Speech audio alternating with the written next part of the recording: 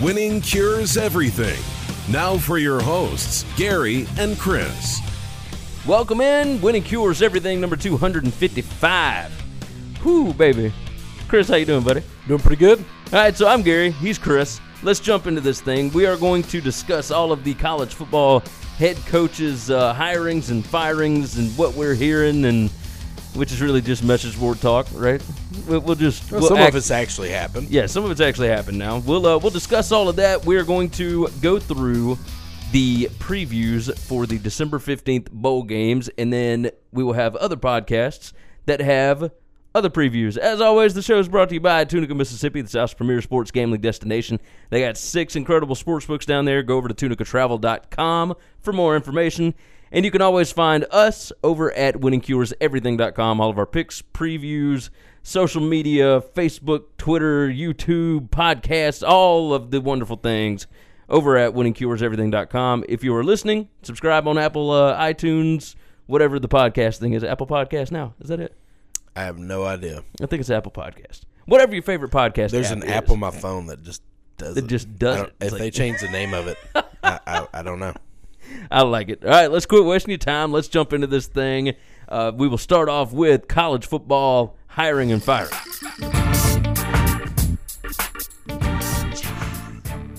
All right, this is the college football hiring and firing. So we're talking head coaches. It's brought to you by some coordinators too. Oh yeah, we're gonna talk all kind of different stuff. It just we're gonna roll through them. I should have put like a timer on us. Nah, but I'm not that worried about that. Let's. All right, so it's brought to you by Tunica, Mississippi, the South's premier sports gambling destination.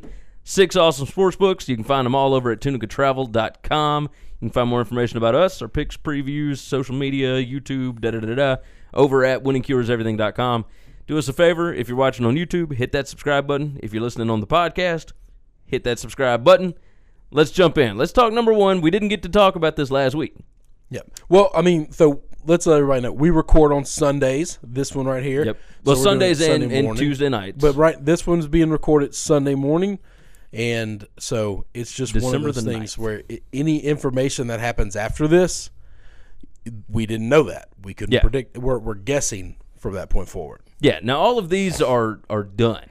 These are done. What we're going to talk about now is done. We're going to get into some speculations and stuff like that. Yeah. No, absolutely. Absolutely. All right, so let's start off. Urban Meyer. Okay. Leaves Ohio State. He retires. Everybody kind of saw this coming from all the way back in July and August. As soon as the Zach Smith stuff popped up, it was, okay, he's going to find a way out of this. Yeah. And then every game he just looks in agony on the sidelines. He didn't look in agony in that Michigan game. Oh, that's the only one. That's the only one. Rest of them. Yeah, the rest of them were really, really bad. Tell me, what do you think about Ryan Day? Let's get off of the Urban Meyer. Okay. I don't know anything about Ryan Day other than he was an Urban Meyer assistant, and he, I guess, people say he had a 3-game interview for it or whatever, but he really didn't because Urban prepared the entire team all week. Urban was just suspended for game day. The whole game plan is put in already. All the work is already done. And Ryan Day might be fine. My thought is you think of Ohio State as it's one of the blue bloods. It's the Alabama, the Oklahoma. They don't Notre Dame, USC. They don't just promote up an assistant. They hire a committee and they go get the biggest and best named guy. The last time they tried to do this, didn't work out so well. Well, they gave Fickell the interim job, but that was a little bit different. They knew they weren't going to stick with Fickell because they hired him in May. It was after all the NCAA stuff. Yeah, and I get that, but in this case, you had time to go find. That's right. Somebody. They didn't even hire a search committee or anything. It was just they didn't look at anything. It was, and people say that this is why Urban did it is because he felt strong enough in Ryan Day as his successor because of the way that Bob Stoops and Lincoln Riley went down. Well, I was just about to say it looks like it's working in Oklahoma. So if you've got an offensive genius that you think deserves that next step, they don't have to be a head coach at a smaller place first. You can just go ahead and bypass that and get them. Well, Stoops did it to give Riley an opportunity in his first season, right? Stoops stepped down in July. Nah, Stoops didn't do anything to help anybody else. Stoops, I think, had a lot of heat coming on him from the Joe Mixon stuff, and I think he was just done. He'd made all the money in the world he wanted to make, and he was done kissing 18-year-olds' butts and begging people for money and all the other things that you've got to do to be a head coach at a major university. You have to go on radio shows that you don't want to go on. You have to talk to people you don't want to talk to. You have to have dinners that you don't want to do. And it's just one of those things where I think Bob was very much like, you know what, scrutiny is getting a little heated. I'm going to step down. I don't think he was doing it to help Lincoln Riley. Okay, so forget about that. Forget about him helping anybody. But the timing of it did help Lincoln Riley because there was no time for a search committee. That's right. No. Like it was, okay, you're gone. It's July. We can't hire anybody. We got fall camp starting in like 2 weeks.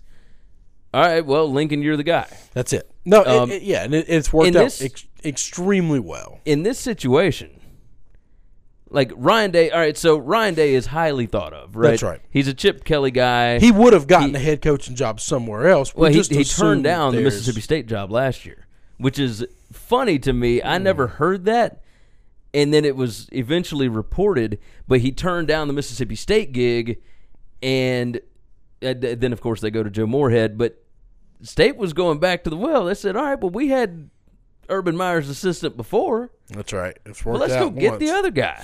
Yeah. Like it worked out with Mullen. We had him for 9 years. So like I think Ohio State could do better than this. Should we assign grades to these? I mean, forget that. I don't know what to think of this. Like, well, yeah, I mean, it's impossible because you don't really know a whole lot about the guy. We just always work under the premise that these guys need to have a stepping stone job beforehand. Because you could be a great coordinator or an assistant. You could be a great game caller of a play, but you can't be a good CEO. And there are guys that are not good coordinators because they get bogged down in details and they're just not as great as that. But when they're made the CEO, they're exceptional. Yeah. So it's just one of those things where all of these things time's going to tell. I'm quite certain with the talent that Ohio State has and gets, he's going to do fine. His resume is going to look great. There's only like 3 losable games on their schedule every year. Yeah, no, you're right about that. I mean, anybody, any moron could go in there. I mean, I'm a dummy. I could go in there and I could coach them to 7, 8 wins, 9 wins. Yeah. Now, Fickle, that 1 year, he only went 6-6. But that was a little different situation. Moved out. He also won 10 games at Cincinnati this year. So that's right. Well, he takes some time to learn. Take some time and learn on the job. That's right. All right, let's jump into Liberty University. Hiring Mr. Hugh Freeze. Turner Gill retired. It went about as well as you could do for a school like Liberty. Oh, yeah. I mean, they way outkicked their coverage on this. Correct. But part of me wonders from the Ole Miss side of this, how long? Like, is it 2 years before Ole Miss tries to hire him back? I don't know how that's gonna go. And I'm curious. I mean, that's my thinking. I'm curious. Is Hugh interested in using this as a stepping stone job, or is he just? Yes, 100%. I mean, I would think so as well. But if he wanted to do, I would think stepping stone wise, you would rather be a coordinator at a big program than the head coach at a small program. Or is he just going to stay in this job for? Is this something he's comfortable in, and he knows that he's made mistakes in the past? And at Liberty, you don't have to deal with the NCAA because you ain't paying anybody to come play at Liberty. Well, and you're not dealing with the NCAA. You're not dealing private with boosters. School. You're not so dealing with they're boosters. not under the Freedom of Information Act, so you don't have to give out your cell phone records and whatever else. But no. Aside from that, even if he has completely changed, which is totally possible. That's right. This could be like the safest place for him. Yeah, this could be like a really good spot for him. Now, I would assume that he will use this to work into something else. I would too, but if happiness means different things to different people, man. If you're just wanting to coach and he's made enough money, and not that he's made all the money in the world, but he's made a lot of money, and then now he's at Liberty. They're going to pay him a fine salary. It's not going to be what Power 5 salary is. No, but it'll be $1 million or but 1.2, like, you know, 1.5. you can live like a king there, and be a king there. Yeah. So, and that'd be great. I mean, and it works it's an evangelical school. Yeah, it's perfect. That's right in his wheelhouse. Yeah. So this could be like a long-term thing. I would suspect it is not. I will tell you this is we're talking, man. I mean, I would say apples to oranges, but we're like apples to horses. Okay, and comparing like what I do for a living and what Hugh's done for a living. But I own my own company, and I've made a decent living. We've made great changes to grow, and I'm making a substantially better living than I was. I'd go back to the way it was in a second if I could undo everything I've done the last year and a half. Because the level of stress and the level of headache and the level of beat down that it puts on my body and my time, it's not worth it when I was doing really well and crazy happy. Hugh, right now, make $1 million a year. You're in Liberty. You're surrounded by your people that think like you and agree with you. You're not having to pander to boosters. You're not having to go and kiss these 18-year-old butts because everybody that's going to come play for you is going to come play for you. Like, nobody. That's a good point. You're not recruiting anybody at Liberty because the top talent's not coming there. And the people that would be in your like competitions world, you can play for Hugh Freeze or you can play for whatever unknown coach that's never done anything in their life. You got a real good point here. Happiness means different things to different people. Some people want to be, I don't know. They want it all, and some people are just like, man, I've had a taste of that. I'm totally how much fine did with Hugh being make what I used to be. at Ole Miss? A couple $1 million, but it doesn't matter. Let's say he made nothing. $1 million a year is a lot of damn money. No, I know it is, but let's say he made like $4 million. He was the coach for 5 years. Yeah, and did he get any buyout or was it for calls? No, it was 4 calls. Okay, he got no buyout. So let's just say he made $20 million. $20 million. Let's say he kept half. 10 of it. You piss away $10 million in 5 years. I mean, there's no real reason for him to have to go back to. Why? Now, yeah. I mean, money's a great reason to do it. When somebody else will say, "Hey, we'll pay you 5-6." I mean, if things don't work out with Pruitt and Tennessee came like, "Hey, we're a big school. We'll pay $5-6 million for a coach. Like we'll pay $7 million. We'll get there." Would you do it? I mean, that's hard to turn down when you're making $1 million. But I'm talking about the stress and the headache and all that comes into it. Yeah, just because if it wasn't for his religious purposes and thoughts and what he talks about, and then being at that school, the most conservative, probably most religious in the football world, of what we're talking about. I just think that is you always talk about fit, and I think fit's kind of a dumb thing. Like if you're a good coach, you can coach anywhere. And if you're a great player, you can play anywhere. But in this situation, when he's been at the top of that mountain, he went head to head with Nick Saban and beat him. Yeah. And beat him. Like you had one too many beat hims in there. I need you to back it up a little bit. That boy is so sensitive about the losses Alabama has. You got like 9 in your lifetime, and you're so sensitive about them all. I got way more than that in my lifetime. Anyway, irrelevant. This is not about them. Regardless. He's been at the top of that mountain. Yeah, he's been there. He won a Sugar Bowl. That's right. At Ole Miss. I don't know. I hadn't been done since like the 60s. This is, and a lot of this is me putting my thoughts and feelings on them because this is the world I'm in right now, work wise. Yeah. I would go back a year and a half in a second and just do everything the way I was doing it and not grow a lick. I can understand it. I mean, you were happy, making money, everything was good, and now you're doing a little better. I'm happy. I'm making money, but it's way more stressful. That's right. We got more stuff. Yeah. We got nicer stuff. But man, I don't. Hey, I know you enjoyed that Disney trip. Don't play with me. Yeah, that was different. Let's talk about this. Let's move on. Let's talk Jeff Collins. Okay. Temple coach, now is coaching at Georgia Tech. Paul Johnson has retired. Collins is great. Like, he's it's time to move on from the triple option. Collins, tough nose. I'm a big fan of this hire. Yeah. Big fan. Me and you've had this conversation in the past. Back in the day when Louisville's athletic director, way before all the problems, we're talking about 10 years ago, that guy pulled Bobby Petrino. He pulled Charlie Strong. He pulled one other guy. Like, he went like 3 coaches in a row, bam, bam, bam, and all 3 of them were just complete home runs. And my first thought was screw hiring the head coach. You can get the AD way cheaper than the head coach. That guy knows how to interview and find people and run an athletic department to grow and build a big program and a good program.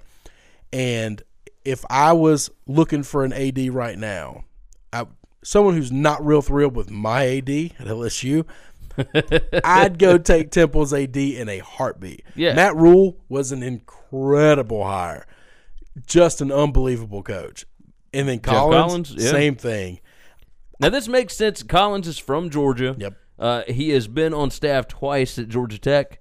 Like, he knows what's going on down here. And this is the guy that's going to have, like, rappers on the sideline at Georgia Tech games. Like, yes, it's an institution of higher learning, but you got to use what Atlanta gives you, though. Yeah, man, you got to, like, I understand it's going to be tough to get some kids into school there. That's right. But you got to start appealing to Vanderbilt does it, Stanford does it, Northwestern does it, BC does it, Notre Dame does it. You can figure out a way to get these kids in, and they're not going to be, you can't be the JUCO transfer that can barely read, guys that are getting in trouble. Like, you can't do a lot of that.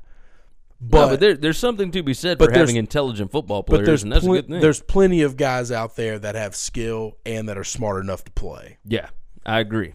I agree with you. Let's move on. And the ACC is winnable. It's 100% winnable. They got Clemson as a monster. That is it. That's the list. Oh, yeah. Everybody else is barely 500. Well, now, okay, so sticking on that, let's talk about Louisville. Oh, gosh. Scott Satterfield. I love this hire. This dude's unbelievable, man. At 51-24 overall at App State. Like, and that's moving from FCS to FBS. The guy's great. Like, he's always been good. He always wins. So when you're looking at success rate, which is coaching, right? It is teaching kids how to be efficient. Okay. His numbers are through the freaking roof. I like this. His competition wasn't great either. And the coaches that came before him. But, I mean, you talk about Neil Brown a lot. And the coaches that came before him. Well, I'm not. This is not. If you can coach, you can coach. You're right. The coaches that came before him won at App State as well. App State is like an institution of something at that level that they consistently win. They've been doing it for a decade. Yeah. So it's not like this guy ushered in the history of winning. Okay, he might be great. I think Louisville is a cancer. This is one job where I would tell Paul, Bill Clark, Neil Brown, all those guys, hey, don't take that. Stay away. Like, those are the guys that I'm wanting so bad to get a big job. I love them, and I want to follow them at a bigger program. Stay away from that place. Well, this job is going to take a long. It is a major rebuild. You're not going to get a long time.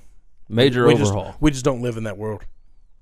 Yeah, I mean, you might be right. Unless you're taking over a program like Baylor, you're not getting 5-6 years to rebuild. Well, but here's the thing: the entire athletic department has been rebuilt. I understand like that. New AD, new basketball coach, new everything. So, yeah, I mean, it's going to take him a little bit of time. I think Satterfield will have it rolling pretty soon. I would hope.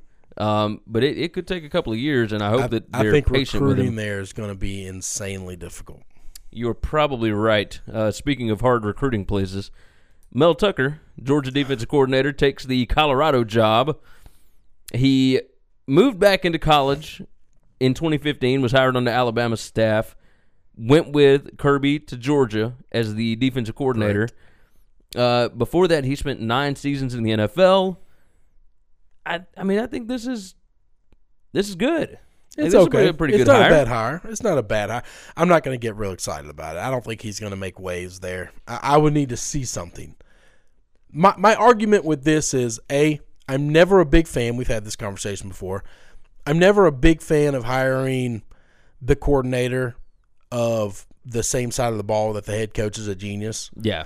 Like, okay, now, it worked out for Georgia. You might have lost something. Yeah, that's right. But it hasn't worked out all the time. It hasn't worked out much of the time. Now, offensively, that might be changing because you want those coordinators that worked under geniuses because you're hoping they learn something. Defense is a little bit different. But my problem is this. You got a defensive-minded head coach. You're the defensive coordinator. You've got more talent than any other team you play except for the one game you played against Bama. You didn't stop anybody. The worst offense in the SEC put up 30 on you, and they could have put up 50 on you. Yeah. How great of a defensive coach are you? I mean, no, you're right. There was one game they played where the other team had more talent on the field. They gave up points to everybody. Well, not everybody, thanks. but you're going to bring up like a Tennessee game or some team where they just no. I mean, they gave up team. They didn't give up anything to Kentucky. But there's a lot team of that crap averages 15 points a game. There's a lot of crap teams. So they didn't give up points to everybody. They gave up 17 to Florida. They gave up points to bad teams. Some of them. Florida's not a good offensive team. Florida's not. Yeah, I mean, Don't the numbers say that. would say otherwise. Like we're just going to disagree. Anytime they play someone half decent, they get shut down. They don't score anything. Against LSU, they took 2 defensive touchdowns to score 20. Yeah, no, you're right. Either way, I think Mel Tucker's fine. I think he should be pretty good at this job. I think he knows. Suspect. And that's totally reasonable. He might be a great recruiter, and that's why he was brought in. But I don't know the answer to that because I don't know who was doing. So all the it's what we talked about before. Like if he is the guy, it doesn't matter where his ties are. Well, you're right. And his ties, while they are in the Southeast, he was the best recruiter on Georgia's staff. Yep. See, I think if you're a good recruiter, you're a good recruiter, and you can go anywhere and recruit. Yeah. But, okay, that's not necessarily true. You can't go from USC to Texas Tech, Minnesota, and recruit. No, because what you're selling at USC is totally different than what you're selling at Minnesota. Yeah, and what he sold at Alabama, and then he sold at Georgia, and now you got to sell Colorado. A little different. So you got to start selling to California kids and Texas kids. Hey, why don't you come out and selling to Boulder and like the Denver area is a lot easier now than it used to be. It is. Hey, look, NCAA is going to tell you can't smoke weed, but like we got weed. Come on, hang out. We'll get you high. That's yeah. All right. Real quick, we'll jump on this one. Will Healy. You know who Will Healy is? No. New Charlotte head coach. Okay. He coached at Austin Peay. He's 33 years old. Now he's got a 13-21 record in 3 years at Austin Peay. But this is a fantastic hire. And how do you know that? He's 33. So he's younger than us. Austin Peay. He's a child. Austin Peay went 1-45. I shouldn't have said that. That was completely inappropriate. I'm 5 minutes older than that guy. But the fact that Austin Peay was 1-45 in their 46 games prior to him getting there, and it took him about a year and a half. It took him a year and a half. He broke like this super long. He went 0-11 his first season. And then won 13 games the last 2 years. Okay, no, that's decent then. I'm all right. Yeah, he shouldn't just knock a guy. He went 8-4 in his second year. He only lost one game to an FCS opponent. Like the other 3 were to Georgia and whatever. Makes sense, yeah, the pay for wins. He's great. He won the Eddie Robinson Award. He won the Ohio Valley Conference Coach of the Year award. Listening to his record at first, it sounds when you bad, just look at the record, then it's one thing. But I completely agree. When you take over a program that's done nothing, you've got a year or two of complete losing. Like that's gonna happen. Yeah. I mean, this is Will Healy. That's a name for you to watch out for. But he went to Charlotte. I'm still never gonna hear from the guy. Now, if he goes undefeated in Charlotte, I probably won't know about it. Well, and that's the thing. He will end up with a bigger job. That's it. And I will guarantee that. Well, that's fine. He's young and he can do it. Walt Bell, Florida State offensive coordinator, 34 years old. I don't understand this one. Mark Whipple got fired at UMass. UMass was like decent. Where did they go? 5-7 or 6-6? Or I have no idea what UMass did. I mean, Whipple has not been bad, but like there's nothing. That program has no idea what they want to be, what they want to do. They still play in Foxborough. Like they've got no fan base. Who could have watched Florida State and thought, I want one of their coaches? Especially on the offensive side. Florida State was like, we don't know if we want these guys, and we just hired them. They've been here 5 minutes. They probably would have fired this guy had he not gotten this job. He's only 34 years old. What if there's a big Florida State alum that's like also an alum of here's the thing. This was UMass? This was his first year. What if he got his OC? master's degree at UMass? He's on a board, but he went to Florida State, and he's just like, he's a big booster of both schools kind of thing, and he's just like, look, I'm going to help us out. I'm going to get you a job. We're going to save that buyout. Yeah, we're good. I mean, I could totally see it happening. It wouldn't surprise me. That's somebody who's got somebody a favor. He was at Arkansas State for 4 years, and then this last year was his first year as OC. He didn't get the play calling duties until late in the year, and one of those was a win over Boston College. So, not that they put up a ton of points. I mean, they only won 22-21, but like, you know, I mean, we'll see. Like the jury's still out on this one. I don't understand. I don't get it, but I just don't know how anybody from Florida State got a job. Well, I'm also guessing that nobody from UMass, nobody wanted the UMass job or got a promotion. Like nobody would have looked at Florida State and was like, well, this guy's like Lane Kiffin. He keeps failing into higher jobs. It's like at Arkansas State, he was all right. He was okay. But like nothing he did at Arkansas State said that he should be the OC for Florida State. And then he gets Florida State, and he does terrible with Florida State, and then he gets a head coaching job at the FBS level. I don't understand it. I don't get it. Let's talk Mike Locksley for a minute. All right. That's a decent hire. Decent hire, I think. Like he failed miserably in his first head coaching job at, what was it, New Mexico? Mm-hmm. Went 2-26. Yeah, it was pretty bad. Like you can't get worse than 2-26. But he went through the Nick Saban rehab program. He was an analyst for a year or two, and then he moved up to the actual staff, and then he was the OC last year and set all kind of records, but it's kind of easy to do when you got Tua and those wide receivers and that stable running backs. That's my problem, man. When you go, like if I was hiring and I wanted the OC from Oklahoma or I wanted the OC from Alabama, like what am I getting? What am I getting? Because it's like the Jake talent, Spavital, right? The like, talent you have and the talent at Maryland ain't the same, man. They're just not close. No, I think the biggest thing for Maryland was after everything that went down with DJ Durkin, right? They needed a coach that treated people like human beings. Well, and they wanted their guy. They wanted a guy. He's from that area. Yeah, he's from there. They wanted somebody who I think also is not going to take that as a stepping stone job. Yeah. If you come here and you win 10 games at Maryland 1 year, you're not immediately going to bolt for an Ohio State or an Alabama. Like, you're not going to bolt for the big boy job that comes open. Right. I think Locksley wants Maryland, and Maryland needed somebody. And I absolutely think Maryland needs somebody who cares about Maryland right now. Look, Coach Locks is one of the nicest guys in the entire world. Like, he's and he will treat these kids with respect. Like, you won't have the same cultural problems there that you had before. No, he's definitely not Durkins. My like I said, my only issue is coaching wise, man. We really have no idea what you're getting because he was handed the greatest car ever built and said, "Here, drive this." All right, Maryland, we're gonna hand you our car. We're gonna hand you the keys to it. We want you to drive that too. And Maryland's got talent. Like they got. No, they're not bums. No, they're definitely not bums. But I don't know that they are. I mean, they're not in the same level with Ohio State, and Michigan. I really thought Canada was going to get that job. I thought he was. I mean, too.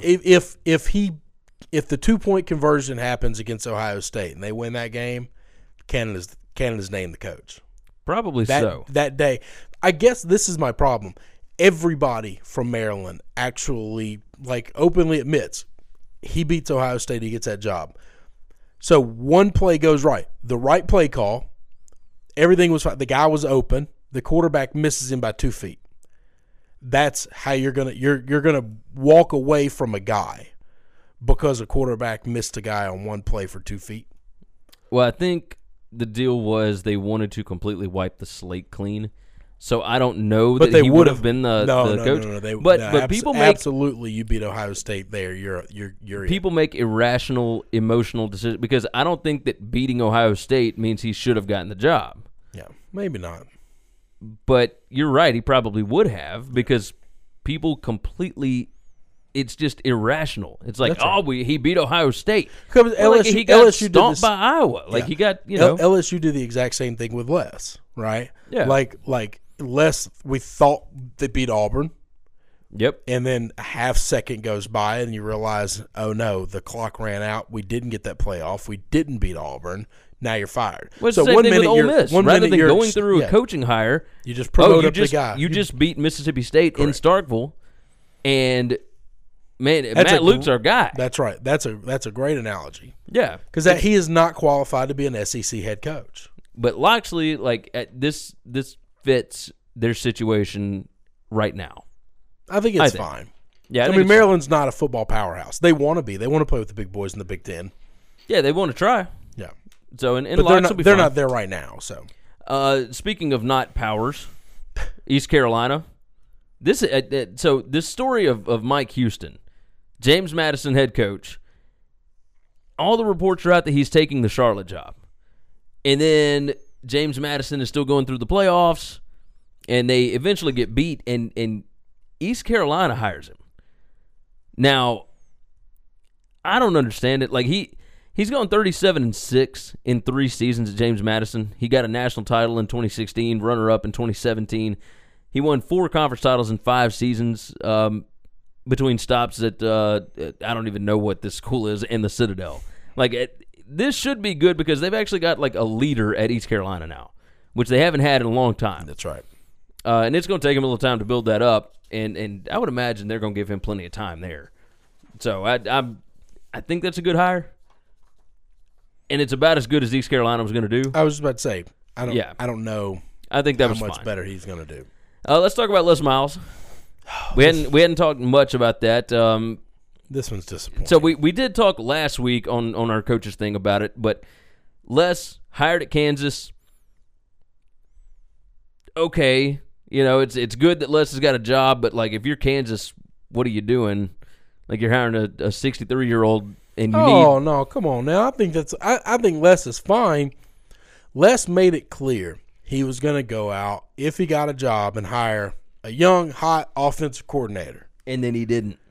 And that's all I wanted was him to. I mean, I knew he wasn't going to get Kingsbury. Kingsbury's not going to Kansas. I got that. But you could hire an up and coming, a really young guy, somebody, man, that inspires a little more hope than Chip Lindsey, who was going to be fired at Auburn regardless. You went and hired a guy who just had one of the worst offensive seasons with some talent. I mean, Auburn can play. You got a quarterback there. Stidham's not bad. Stidham's gonna go into the combine. I mean, he might get drafted. No, he'll get drafted. I mean, you got a guy that's an NFL quarterback. And you got NFL talent all over that roster, and you just laid an egg, man. Oh, just all season long laid an egg. I can't. This is the least inspiring. I don't understand why Chip Lindsey. I've had people tell me it was because of recruiting purposes, but I mean, you're recruiting to Kansas. What are you? You still got to be able to recruit, but you could find the X's and O's guys, and you could hire position guys to recruit. I don't know. It's very uninspiring. By the way, did you see Auburn offered their OC position to Bobby Bentley, Jake Bentley's dad, who was the wide receivers coach, maybe the running backs coach in South Carolina, and he turned him down. I found that really interesting. So Auburn still has no OC right now. They're still trying to find somebody. We talked last week about Tyson Helton at Western Kentucky, explained why that was going that way. They wanted to get back to somebody that actually knew the situation. Mac Brown at North Carolina, they hired Army's defensive coordinator after the Army-Navy game. and then brought in Greg Robinson. Getting the band back together from the old Texas days. Another uninspiring offensive coordinator hire. Yeah, and I'm not I'm a little concerned about the defensive coordinator hire. Like, the Army defense was incredible. This guy, yeah, what he's done there is great. You only have to play like 20 possessions a game. 20 snaps. Yeah. At Army. Then it's not going to be the same at UNC. No. Unless you're going to run a slow, plodding, hold the ball for 40 minutes offense, which I don't think you're going to do, then you got to have a defensive guy that can coach defense for 40 minutes. Yeah. Yeah, you're right. That's my fear. That's my biggest fear of that hire. Bowling Green hires Scott Loeffler. He was the Auburn offensive coordinator for a while. He has been at Virginia Tech and recently at Boston College. He's done pretty good. He's familiar with the recruiting grounds in the MAC. We'll see. Like, Bowling Green has just been a dumpster fire for a while. Since Dino left, Yep. right? Since Dino Babers left, they've been awful. So that's, we'll see. Like, it takes a special kind of person to win at a school like that. Jake Spavital takes Texas State. That's another one of those that you were talking about before. He's a member of the air raid tree, but like, you're hiring the offensive coordinator of the guy that runs the offense at West Virginia. Yeah. Like, so Spavital was at A&M, got fired, and then, we'll see how this works. Like, I think he should do better than Everett Withers did. Texas State has been awful, just terrible. I don't know. So we'll see. Jim McElwain, hired at Central Michigan. I don't know what to make of that. Like, it kind of makes sense. It's the best thing that could happen to Michigan. Yeah. I mean, well, he was just a wide receivers coach at Michigan. Yeah, you get that guy out of your locker room. Get him out of there. McElwain, like, that's a good hire for Central Michigan, right? Okay. Like, the guy won at Colorado State. He seemed to do better when there was no spotlight on him. That's right. So you're right. Yeah. You're right. He will probably do fine there. Yeah, I think there won't be any pressure on him to win at Central Michigan because they don't win. That's like, right. They're not expected to do anything. So the level of expectation is down. So yeah, you don't care. All right. So last of the ones that have been filled, Matt Wells, Utah State coach, is now the Texas Tech coach. I like this hire. It's going to get you away from the air raid thing that you were talking about. Now, he is still an offensive coach, so he's going to be able to put up points. They're not going to hurt offensively. It's just going to be a different kind of system. Yeah, Utah State led the country in points per game this year, so they will be able to put up points. Now, once they ran up against teams like Boise State and whatnot, obviously they got slowed down, but you're going to do that. Like, he puts up points as best he can. We're not going to go undefeated at Texas Tech. You just got to beat 80% of those teams. Yeah, and you ought to be able to do that. I was about to say, you're not going to run into many defenses there. No, you got that right. And he'll be able to use the talent that they've already got. Oh, yeah. You don't have to overhaul that offense. No, it's completely you don't fine. Have to change everything. Akron fired Terry Bowden. Utah State is now looking for a coach for Matt Wells. Scott Satterfield is gone, so App State is looking for a coach, and Temple is looking for a coach. Last but not least, Bill Snyder retired from Kansas State. I have no idea who they are going to go after. Like, I think Jim Leavitt would take the job. Defensive coordinator at Oregon now. He was at Colorado, had like a top 10 defense at Colorado. Used to be the South Florida coach. He played at Kansas State. Like, he wants the job. But Bill Snyder did not want to give him the job when he stepped down, so I wonder how much of that is going on in the background. Like, there's a lot of political crap going on with this job. I don't get that. Once you've retired, thank you. We appreciate all that you've done. You no longer When the work last here. time that Snyder handed the job off to somebody, he gave it to Ron Prince. Yeah. And you saw how well that worked out. It worked out so well that after 3 years, Snyder came back and was like, "Okay, I got to fix this again." No, I don't like the idea of the person leaving trying to dictate what the school's going to do after he's gone. So Mike Norvell's name has popped up with it. I heard that. Would that be a good hire for them? I mean, that'd be great for them. This is where we just going to see the world differently. I think that the American Conference is so close to being up there with, not just close. If you take Clemson away from the ACC, the American Conference is not just better than the ACC, it's head and shoulders better than the ACC. I mean, it's quite a bit better than the ACC. Huh. And I don't know that I would be jumping ship from the American to go to the Big 12. I think it's better than the Big 12 if you take Oklahoma away. All of these conferences have... And Texas? Even still, it's See, like... you drink that Kool-Aid all day long. I'll take UCF over Texas. Right now, today, play them. UCF's favored to beat them. Yeah, right this second. But what are we talking about? 10 years from now? 5 years from now? Well, I don't know how long UCF is going to stay relevant. We're done with that. We're done with that. Anyway, I would not be. But that's the problem, is you're assuming that these schools are just going to yo-yo, and if these coaches stay and these programs get built, and I know there's a lot of ifs involved, but if Temple doesn't lose 2 ridiculous games at the beginning of the season to teams that just should not lose to, then they're easily a top 25 team, probably a top 15 team. Okay? If Memphis doesn't lose to Tulane and Navy, they're top 15 team. Like you have a conference that's stronger than every conference other than the SEC. Why do you don't have to go play the big boys, you become a big boy. But you can't keep jumping ship to do that. I wouldn't take the Kansas State job over the Memphis job. Flat out. You can call me a homer all you want. No. I wouldn't take it. I don't think that's the Memphis a homer job, thing at all. The Memphis job is a better job than the Kansas State job. I think you can get better players at Memphis. Correct. I think that the pay will be very comparable. And I think the American Conference is about 5 minutes less than the Big 12 right now. They're not as famous. Their names aren't as big as long. But guess what? All the cities are massive. And you just keep growing those. You just keep growing those programs at Houston. Keep growing them at Memphis. Keep growing them in Orlando. Keep growing them in Philadelphia. Cincinnati. Like big market cities. Keep growing them in Tampa. You're going to be just fine. Yeah, I agree. You're going to be just fine. I'm really curious how that, like, what the TV deal is going to be for them. It's going to be fine because those schools don't need the budget that the SEC has or the Big Ten has. Well, I mean, if you want to keep playing with the big boys, yeah, like you need that. Because any TV money is better than what they're getting, and they're competing with those schools already.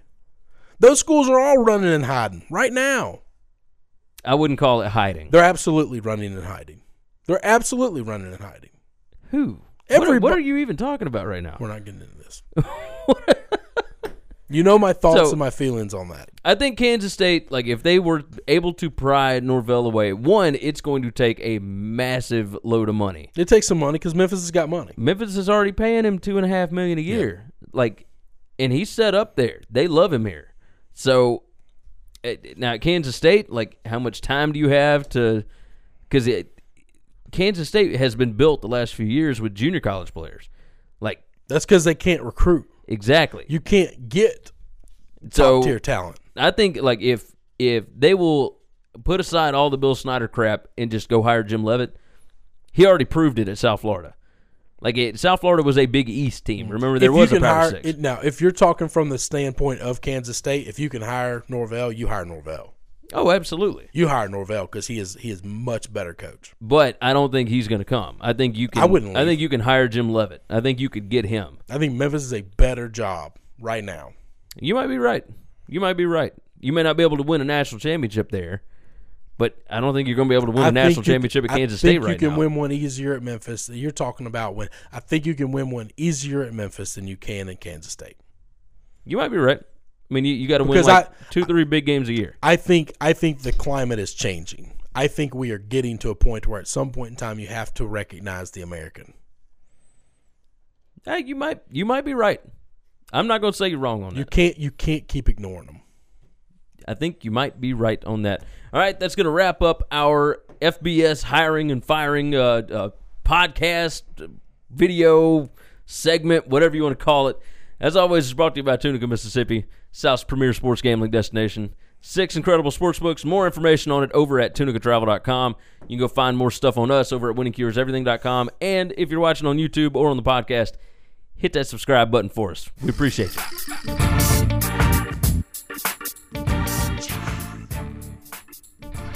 All right, December 15th, it is bowl preview time. It's brought to you by Tunica, Mississippi, the South's premier sports gambling destination. Go over to tunicatravel.com to get more information on that. As always, find us on winningcureseverything.com. Hit that subscribe button on YouTube. Let's roll in. Game number 1, the New Mexico Bowl. It is at 1 p.m. Central Time on ESPN. It's in Albuquerque, New Mexico. It's North Texas and Utah State. Utah State opened as an 11-point favorite. They are now a 9-point favorite. The total opened at 64.5. It is now at 66.5. Let's give you a little background, okay? Utah State coach Matt Wells was hired at Texas Tech, so they've got an interim coach. I don't even know who it is. I'm not even going to pretend to tell you. Seth Luttrell at North Texas is not going to Kansas State. He wanted to bring in his own guys at Kansas State. They told him, no, we like what Bill Snyder was doing. We're going to keep some of these guys here. And he said, all right, well, screw it. I'm staying here then. That's right. So I'm fine with that. North Texas quarterback Mason Fine, incredible. Jordan Love at Utah State, incredible. 2 high-powered offenses. North Texas was only 4-8 against the spread this year. And they were 0-4 against the spread in their last 4. Huh. Utah State, 9-3 against the spread this year. They were 2-2 in their last 4. I mean, we can talk about all kind of stuff. Offensive yards per play. Both of them pretty good. Both were in the top 20. North Texas was 17 at 6.44. Utah State, number 12 at 6.73. The offensive points per game, Utah State, 47.2, number 3 in the country. North Texas was 36.4, 21 in the country. Both defenses actually pretty good as far as points allowed, right? They're both in the top 40. Don't break. Turnover margin, which is what I look at a lot. North Texas plus 8. Utah State plus 11. And as always, we're going to keep these previews relatively short, so we'll jump right into it. The metrics have Utah State favored by 11.36. I got real in-depth with these numbers this go-round. But 11.36, and so the opening line was 64.5, or the opening total. Metrics say 65 points, and now it's 66.5. So a lot of people bet that 64.5, and it just kept moving on up. I can understand why people would jump on that. I think I'm going to go under the 66.5. Okay. And I'm going to roll with Utah State minus the 9. All right. I would take North Texas, and I don't really know about the over-under. I mean, it's a lot of points, but I don't know what to expect from Utah State. Are they going to change a whole lot of things? I mean, I don't know. Yeah. If I had to give a number right here, right now, I'd go over. All right, so you're going North Texas plus the 9. I am taking North Texas plus the 9. All right, and then you'll do over the 66? Yeah, if I got to. Okay, over 66.5. All right, that wraps up the New Mexico Bowl. Now, let's jump into the Cure Bowl. Okay. Tulane and Louisiana Lafayette. They're taking a Louisiana battle and moving it to Orlando, Florida. And this one's going to be at 1:30 p.m. Central Time, Saturday, December 15th, on CBS Sports Network in Orlando. It's in Camping World Stadium. Look, Willie Fritz against Billy Napier is actually a pretty fun matchup. I was about to say, the coaching matchup here is actually the styles that these guys are going to play. Yes. This should actually be an entertaining game. I agree with you 100%. Tulane 6-6 on the year. Louisiana Lafayette 7-6. They were 7-5. They lost the Sun Belt Championship game to Appalachian State. Tulane 5-7 against the spread this year. They are Louisiana Lafayette is 9-4. Tulane was 1-3 against the spread in their last 4. Louisiana Lafayette 3-1 against the spread in their last 4. Tulane is a 3.5-point favorite. It opened at 4, and the point total opened at 59, sticking at 59.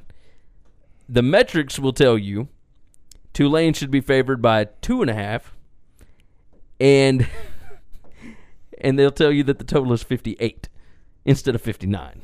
So, right. I mean, you're just right on the number, like 2.5, 3.5, whatever. Tulane, offensive yards per play, not great. Number 62 in the country, 5.8 yards per play. Louisiana Lafayette, with Billy Napier coming in, running that system. He was at Alabama. He went to Arizona State. and now he took over down in Lafayette. Is it Lafayette or Lafayette? I don't really know. You're the LSU guy. You're supposed to know this stuff. Because I like LSU, I know how to say Baton Rouge. Hey, you know what? They don't even like you saying Lafayette anymore or Lafayette. They don't want that part. It's just Louisiana. Yeah. So it's the Raging Cajuns. But they're number 13 in offensive yards per play. The issue here... It's a style thing, though, man. That's the thing. The triple option is never going to have like the yards per play metric like go their way. They're just not. Defensive yards per play, Tulane 61 in the country at 5.6. Louisiana 6.39. It's number 115 in the country. So you can put up some points on them. They give up 33.7. It's 104 in the country for Louisiana. But it's just when you run the offense that Tulane's going to run, it's going to be slow. It's going to be pounding. It's going to take time off the clock. They're not getting 7-8 yards a touch. They're not throwing the ball deep down the field to get those big chunk plays that help those big offenses get those metrics. They're just not doing that. No, I understand that. So that doesn't scare me at all. It's just what they are and what they run. I like to look at turnover margin a lot. Mm-hmm. Like I said in the last go-round, Tulane, 0. Yes. That's their margin, 0. So every one that they give up, they get one back. Louisiana, -3 on the year. Now, the other side of this, strength of schedule. Louisiana, number 95, Massey strength of schedule. Tulane, 74. So Tulane has played some tougher teams. I do like that in this spot. However, I don't like the 3.5. I'm going to go with Louisiana at plus 3.5. And as far as the over-under, I'm going to go under on this one. I'm going under the 59. So I ride with Willie. I'm taking Tulane. I like Willie Fritz as a coach, and I like ball control. Normally, I'm not a fan of taking the triple option team in bowl games because usually it's Georgia Tech, and the bowl game is played a month after the regular season, so teams have a long time to get ready for them. This game, they're not going to have that. They're going to have a standard week. Yeah, they got 2 weeks. 2 weeks to get ready for it, and that's it. So I don't know that you can put together the game plan to stop it that quickly. Maybe you can. That extra week could help. But I ride with Tulane. I'm laying the 3.5, and I would go under. Under 59. That's right. All right, so we're both running under. All right, let's jump into the next. This one is the Las Vegas Bowl. 2:30 p.m. Central Time on ABC, Las Vegas, Nevada. Fresno State and Arizona State. Fresno State 11-2 on the year. Arizona State 7-5. Fresno is a 4.5-point favorite currently. The line opened at 3. The point total is 52 on this one. Interesting thing here, offensive yards per play, both of them are 6.21. They're tied for 33.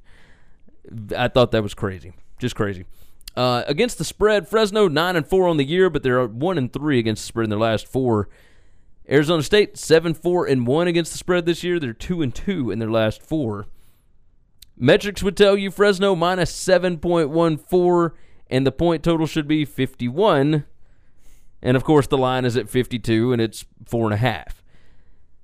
How you feel about it? What are you thinking? I'm going against the metrics a little bit here. I like Tedford. I like both these coaches a lot. Like, this is another one of those matchups where I think the coaching matchup is going to be really interesting. Do you think N'Keal Harry sitting out this game, prepping for the NFL draft, is going to have anything to do with it for Arizona State? Well, I mean, it'll have something to do with it, but I don't know that it's going to change everything drastically. I think you're probably right. I mean, it's not. I don't know. It's not a drastic thing. You still got Manny Wilkins playing. You still got, Arizona State will still have their players. That's right. Their game plan will not change because of one wide receiver. I'm going to go with Herm here. This is a close one. I think this game is more even than the metrics would say at 7. And if I think it's an even game, I'm going with a team that's getting 4.5 points. I'm going to go the opposite. I'm going Fresno minus the 4.5. I think their defense is lights out. I mean, they're number 2 in the country at defensive points per game, giving up only 13.7. They only give up 4.82 yards per play. That's good for 23rd in the country. I'm a fan. I like Tedford. I like what he's doing. I think Fresno covers, and I'm going to go under the 52 here. So, and what did you do? You over or under the 52? Yeah, I was probably leaning towards under. All right, under the 52. It's two coaches that like to kind of get in the mud a little bit. Well, slow the game down. Try to limit possessions of the other team. My only fear with going under in some of these games that I think are really going to be pretty even, if you ever get into an overtime situation, you've just blown the over-under out of the water. Yeah, exactly. Well, it's LSU, Texas A&M. That's right. Then you're in trouble. That's right. You got problems. Then you are in trouble. As always, go ahead and put a reminder out there. Hit that subscribe button for us. Help us out a little bit. Support your boys. Let's jump into the Camellia Bowl, 4:30 p.m. Central Time on ESPN, Saturday, December 15th. It's in Montgomery, Alabama. Can you believe they got a bowl game in Montgomery? No. I mean, that's just crazy to me. Just crazy. It's Georgia Southern and Eastern Michigan. Georgia Southern 9-3 this year. They are 9-3 against the spread. Eastern Michigan 7-5 this year. They are 7-5 against the spread. Pretty crazy, right? They win, they cover. Yep. Georgia Southern 2-2 against the spread in their last 4. Eastern Michigan was 1-3 against the spread. It opened as a pick'em. It is currently Georgia Southern -1. We're recording this on Sunday, December the 9th, so this line will change. So if you're going down to Tunica, Mississippi, you need to go on and make sure you got the right line. We'll just say that. The metrics will tell you that Eastern Michigan should be favored by 0.26 points. Yeah, and the point total, it says it should be 47. The Vegas total is 47.5. So, yeah. Again, Georgia Southern runs a triple option. Not a lot of time to prep for it, but Eastern Michigan has played Army, and they've done it a few times this year. This won't be their first time seeing it. No, you got that right. So, I mean, Chris Creighton from Eastern Michigan, fantastic coach. He took a program that was nothing and has done really good things with it. Chad Lunsford, Georgia State. Look, they fired a guy last year that did not understand what it is down in Statesboro, right? Like Georgia Southern is a triple option team. Correct. They always have been. That is their culture. That is what they do. That's what they want to do. Yeah, and their former coach tried to move them out of it. And what was his name? Tyson Summers? He got replaced. Yeah, he got replaced. Chad Lunsford comes in, immediately goes back to the triple option. They go 9-3. It's like, okay, pretty fantastic. We knew what we were doing. These guys are pretty even across the board, points per game. I mean, this is a coin flip. I mean, I'm literally flipping a coin here. Now, I'll point this out to you. So there's the Massey strength of schedule, which Georgia Southern played the number 117 strength of schedule, and Eastern Michigan played number 98. But the turnover margin, that is the biggest thing for me. Georgia Southern plus 22 on the year. They lead the country in turnover margin. Eastern Michigan plus 10. Now, both of them are still getting turnovers. The plus 20, the triple option teams just don't lose the ball very often. That's a good thing. I get it, but you're looking at what they did over the course of the year. If the other team doesn't lose the ball very often, I don't know. I'm going that way. I like Georgia Southern. I'm going to take that. It's literally just a flip of the coin. And I would take the under just because I think they can limit possessions, have long, sustainable drives that end in touchdowns. So we're literally doing the same thing. We're both taking Georgia Southern, and we are rolling with the under 47.5. Okay. All right, I like that. All right, next one up. Let's move into the New Orleans Bowl. I'm really looking forward to this one. Okay. Really looking forward to this. 8 p.m. Central Time, ESPN in New Orleans, Saturday, December 15th. Middle Tennessee State, 8-5 record, 8-5 against the spread. And App State, 10-2, 7-3-2 against the spread. App State, Scott Satterfield, hired at Louisville. He's gone. Don't know that it matters a whole lot. It's the last game for head coach Rick Standstill and his son quarterback Brent. MTSU 4-1 against the spread in their last 5 as an underdog. They are 7-point underdogs currently to App State. The line opened at 7.5. It has dropped. The total is 50.5. Middle Tennessee 3-1 against the spread their last 4. App State 1-1-2. So, MTSU played a tougher strength of schedule. They were number 84. App State played the number 111 strength of schedule this year. Defensive yards per play, it is not even close. Offensive yards per play, it's not even close. Points per game, defensive points per game, everything points App State here. That's right. But without Scott Satterfield, I mean, what do you make of this? I'm going to go with MTSU. I'm doing the same thing. I think you've got a coach there that's leaving, coaching his son. It's going to be his last game. I think it means more to them. I think that actually matters. This game matters to them. I don't know that this game matters to App State at all. I just don't. And then I never like taking a team coming in with an interim coach. You don't know anything about him. I mean, I'm sure they've got talent, and they're going to play well. Yeah. I mean, it's kind of one of the reasons why I wasn't so excited about the Louisville hiring Scott, is because, I don't know, I just think a new guy's going to come in, they're going to take that same job, and they're going to do the same thing that the two coaches before him did. So, yeah. Anyway, and then I would go over the 50.5. I think they're going to score points. I think both these teams are going to score. Let me tell you what the metrics say. The metrics say App State minus 7.29. Okay, so it's right there. And point total 46. Okay, so the metrics has it going. It has it going like 4 points under. Okay. So I still like you, though. I think, yes, the defensive coordinator is still there for App State. Yes, they are number 4 in the country in defensive yards per play. I still think MTSU is going to be able to move the football. I think they're going to score. The New Orleans Bowl always seems to go over. It's always fun. Yeah. And App State's going to score. I mean, we're App State's not thinking that Scott leaving is going to make them just all of a sudden not be able to play offensive football. But MTSU 4-1 against the spread, last 5 as an underdog. I like that a lot. MTSU plus 7. I do think I'm rolling with you on over 50.5. Yeah. And so, I mean, that's you go over 50.5. All you got to do is 31-28. I mean, you're talking very little. Very little. Well, 31-28 is way over. Way over. Way over. So, I mean, 28-21. Yeah. That would do it. That'd be 49. What do we need here? 28-24? Yeah, 28-24. I was That's told 52. there'd be no math. I'm just kidding. We it's lie. a gambling show. We do a lot of math. I know, right? So we're both doing over 50.5, and that is going to wrap up December 15th as far as the bowl schedule goes.